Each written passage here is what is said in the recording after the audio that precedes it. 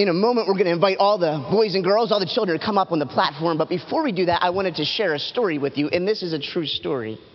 There was a man named Zachariah, and he was a priest, and Zachariah had a very important responsibility. Zachariah, out of all the priests, he was chosen to go into the temple, into the holy place. And so Zachariah slowly made his way through the temple to this back dark lit room in the temple called the holy place. And in that room, there was an altar, a golden altar called the altar of incense. And Zachariah's responsibility was to offer up an offering of incense on that altar. Now, this was a big responsibility. Other people had been judged. Other people had been hurt. Other people had gotten leprosy or sick because they went into this room with the wrong attitude in a disobedient way. And Zechariah knew that. There was a lot of pressure on him to get this right.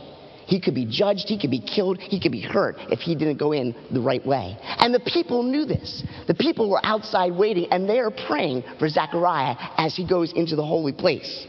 The people are waiting and the people are praying, and they're expecting at any moment Zechariah is going to come out and give a blessing upon the people. He's going to pray for the people. He's going to speak a blessing to them. But they know there's also the possibility that something could happen to Zechariah in this room. And so the people are outside and they're waiting and they're praying. And they're waiting and they're waiting a little bit longer. They know that he could come out, but he might come out sick. He might come out with leprosy, or he may not come out at all. And while the people were out there waiting, they began to murmur amongst themselves. Does it normally take this long? Shouldn't he be out by now? What's going on in there? Do you think something might have happened to him? The truth is, something did happen to Zechariah as he entered the holy place. You see, he went in alone, but once he got into that room, he wasn't by himself. Zechariah slowly made his way to the altar, made sure he did everything right. He didn't want to mess this up. He wanted to make sure his heart was right. He went to the altar of incense, and as he pours the altar in it, the room begins to fill up with smoke, and he looks now the corner of his eye. Did he just see something? Is there somebody there? He's an older man, and he maybe brushes his eyes and looks over and sees there's an angel standing next to the altar. Do you think he was startled a bit? I walked into a room here at the church. I saw a mouse. I screamed, okay? This is an angel standing here at the altar. And he thinks, this is it. My life's over. I'm going to die. He thinks God has sent this altar here to judge, this angel here to the altar to judge him. He's going to die. He's terrified. But the angel speaks to him and says, Zechariah, God has sent me to bring you good news. The good news is that God has heard your prayers. You see, Zechariah was an old man. He wanted a child, and he and his wife were not able to have a child. And so they had prayed and prayed and prayed, and now God is sending the message that Zechariah was going to have a child. And not only that, this child would be a prophet of the Most High God. This child would be a prophet that would lead people back to God. Now, this would be the greatest news Zechariah could ever hear, right? Only if he believed it. And unfortunately, Zechariah didn't believe it. He thought the angel was here to judge him. Maybe the angel was playing a trick on him. He didn't believe. He says to the angel, I'm an old man. How can this be? Show me, prove to me that this is going to happen. That was a mistake. I think looking back on over the next 9 months, Zechariah would regret that. And he says to the angel, show me. And the angel says, I'm Gabriel. I just came from the presence of Almighty God to bring this news to you, and you're going to speak to me this way? You're not going to speak again until it happens. And right like that, Zechariah's lips were zipped. His throat was closed, his mouth was sealed, his tongue was silenced, and Zechariah could not speak. Here he has the greatest news he could ever hope for, and he can't speak. He just saw the most amazing thing that he'd ever seen, and he can't speak about it. And just like that, the angel's gone. Well, Zechariah now comes running out to the people. The people have been waiting like it's about time. And here he comes. And they say, Zechariah, what happened? Where have you been? What happened in there? And you know what Zechariah said? Do you know what he told them? Nothing. He may have said, and he's jumping up and down and waving his arms trying to tell them what had happened. But he can't speak about it. The people were waiting for a blessing, waiting to hear Zechariah speak. But he couldn't speak. They had to wait 9 more months. Just like the angel had told him, the word of the Lord came to pass. And Zechariah had a son. And the day came for them to name the baby. The baby was born, and people gathered around. Zechariah had not spoke for 9 months. People wanted to hear what he had to say. They asked him, what are you going to name your child? What's his name going to be? Zechariah motioned for them to give him something to write on. And he wrote down, scribbled on the paper, They took it and read it and said, his name is John. His name is John. And just like that, Zechariah was able to speak. His mouth is open now. And for the first time in 9 months, he's going to say something. Do you think the people wanted to hear what he had to say? Do you think the people are a little bit interested in what's the first thing that Zechariah is going to speak? And this is what he says to them. Blessed be the Lord God of Israel. He has visited and redeemed his people. Zechariah wanted the people to know that God was coming to visit his people and to redeem them. And we're going to tell you the story right now of when that happened, when God came and visited us. Pastor LaRusso, you want to come on up? And all the boys and girls, all the children in the room, you're welcome to come on up on the platform too as we hear the story of Christmas, the very first Christmas from Luke chapter 2. Now, if you are not sure if you were a child or not, you could ask the people around you. They may know, okay? If you've been kicking them in the back the whole time, you may want to come on up here, okay? And moms and dads, you're welcome to come up. If you have some children that may not stay on here, you can come up with them. So all the boys and girls are welcome to come on up as we read together. Hey, Wesley. All right, from Luke chapter 2.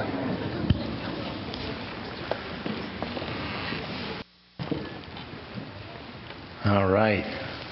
Nobody else, huh? All right. That was a great story about Zechariah, wasn't it? Yeah. Do you know where Pastor Ben got that story from? Right. He got it from the Bible. But you know, Pastor Ben is younger than I am, and he can remember that story by heart. But I can't do that anymore, so I'm going to read for you. And this is another story right after the story of Zechariah, because that was John that was born. And this story starts with John. Okay, you ready? It says, around that time, John the Baptist was born, and the Roman Emperor Augustus commanded that all the people should be counted throughout the Roman Empire. Everybody had to be counted. So everybody returned to their family's original towns to register for this census. That's when they count all the people. And because Joseph was from the family of King David, he had to go to the town of Bethlehem in a part of Israel called Judea. Joseph traveled there from the village of Nazareth in another part of Israel called Galilee. He took with him Mary, his fiancée, who was going to have a baby. And while they were there, the time came for her baby to be born. She gave birth to her first child, a son, and she wrapped him snugly in strips of cloth and laid him in an animal's feeding box called a manger, because there were no rooms available for them at the inn. That night there were shepherds staying in the fields nearby, and they were guarding their sheep. And suddenly, you know what happened? An angel of the Lord appeared to them, and the brightness of the Lord's glory blazed about them, and they were scared. But the angel said to them, "Don't be afraid," he said. "I bring you good news that will bring great joy to all the people. The Savior, yes, the Messiah, the Lord, has been born today in Bethlehem, the city of David. And you will recognize him by this sign. You will find a baby wrapped snugly in strips of cloth, lying in an animal feeding box called a manger." And suddenly, the angel was joined by a very large group of angels, and they were all praising God and saying, "Glory to God in the highest heaven, and peace on earth to those whom God is pleased with." When the angels had finished and returned to heaven, the shepherds said to each other, "Let's go to Bethlehem right away and see this thing that has happened, which the Lord has told us about." They hurried to the village and found Mary and Joseph. And there was the baby lying in the manger. After seeing him, the shepherds told everybody they saw what had happened and the news about this new baby. All who heard the shepherd's story were amazed But Mary kept all these things hidden in her heart and thought about them all the time.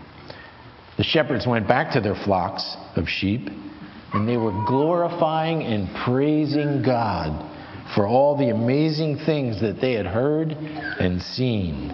And you know what? It was exactly as the angel had told them. Isn't that a great story? Yeah. Amen. Okay, I think we're all done now. We can go back to our seats. All right?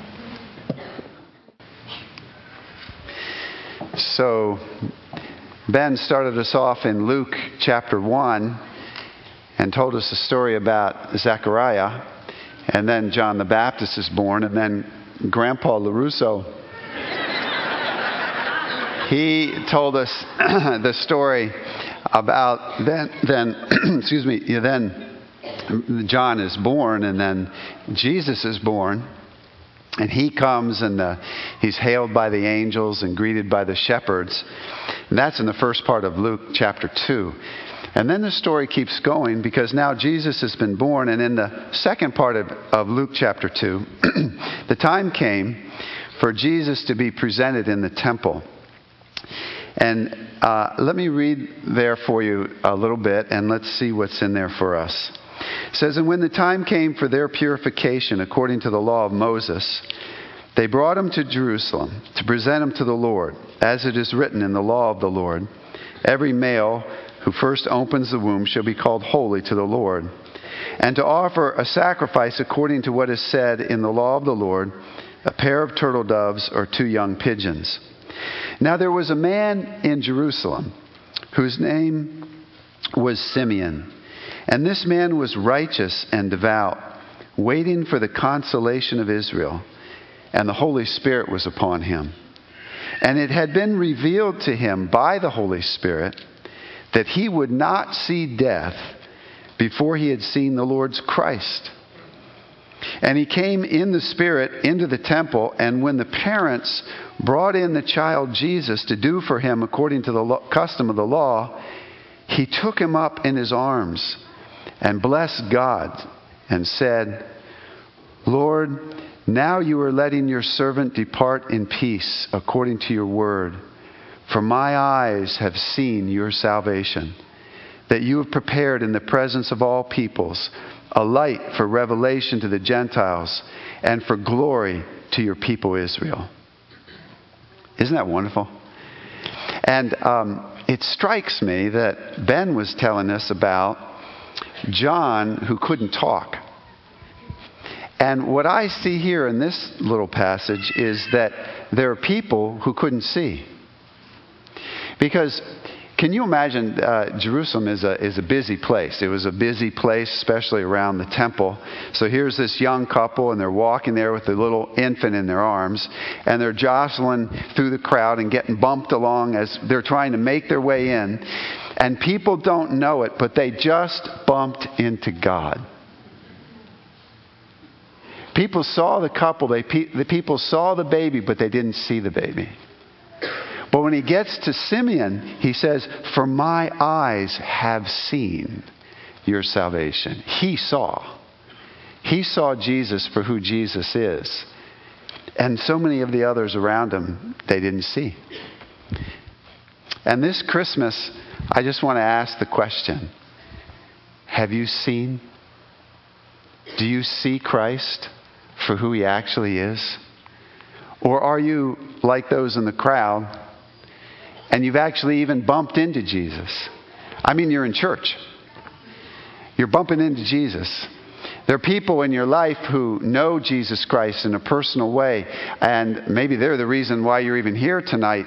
But they seem to see Jesus, and you've bumped into Jesus as you've gotten to spend time with them. But you yourself, can you say with Simeon, my eyes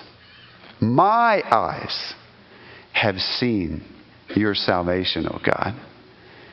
There was a time in my life when I had bumped into Jesus over and over and over again and didn't know it. But there was one day where then I saw what it was that I was bumping into. And when I saw, through eyes of faith, oh, this is what Jesus is all about. This is why he came. It wasn't to give us Christmas trees. It was to get onto the cross in our place. And there on the cross, he substituted himself, and he was punished for the punishment I deserved. And now he says, if you trust me, if you come to me, I will give you forgiveness of sins and eternal life. And there was a night where I went into the night and I didn't see. And somewhere during the night I saw and I trusted him, and I've never been the same since. And I know there's hundreds of people here who could say the same thing. And you can say, I've seen. My eyes, you can say with Simeon, my eyes have seen your salvation. But what about you? Have your eyes seen? Have you seen Jesus Christ for who he really is? I pray that this Christmas time, there'd be no better time for you to just give your life to Jesus Christ and to trust him with your life, having seen him for who he is, than Christmas time. This is a great time. And I would just like to say that as one challenge tonight. Have you seen him? Can you say with him, for my eyes have seen your salvation? Let's pray. Our Father, we thank you for the red and the green. We thank you for the decorations. We thank you for the joy of this time of year. But, oh Lord, we thank you most of all for working in our lives just as you did in Simeon's, and opening our eyes and showing us Jesus, showing us who he really is, showing us that he is our salvation. Thank you, Father, for that. And I pray for anyone in here that their eyes, they haven't seen yet, open their eyes even right now and help them to see. And to receive Jesus Christ as who he really is. Lord, we thank you. We praise you. We worship you for sending your Son. And we pray in his name. Amen. Amen.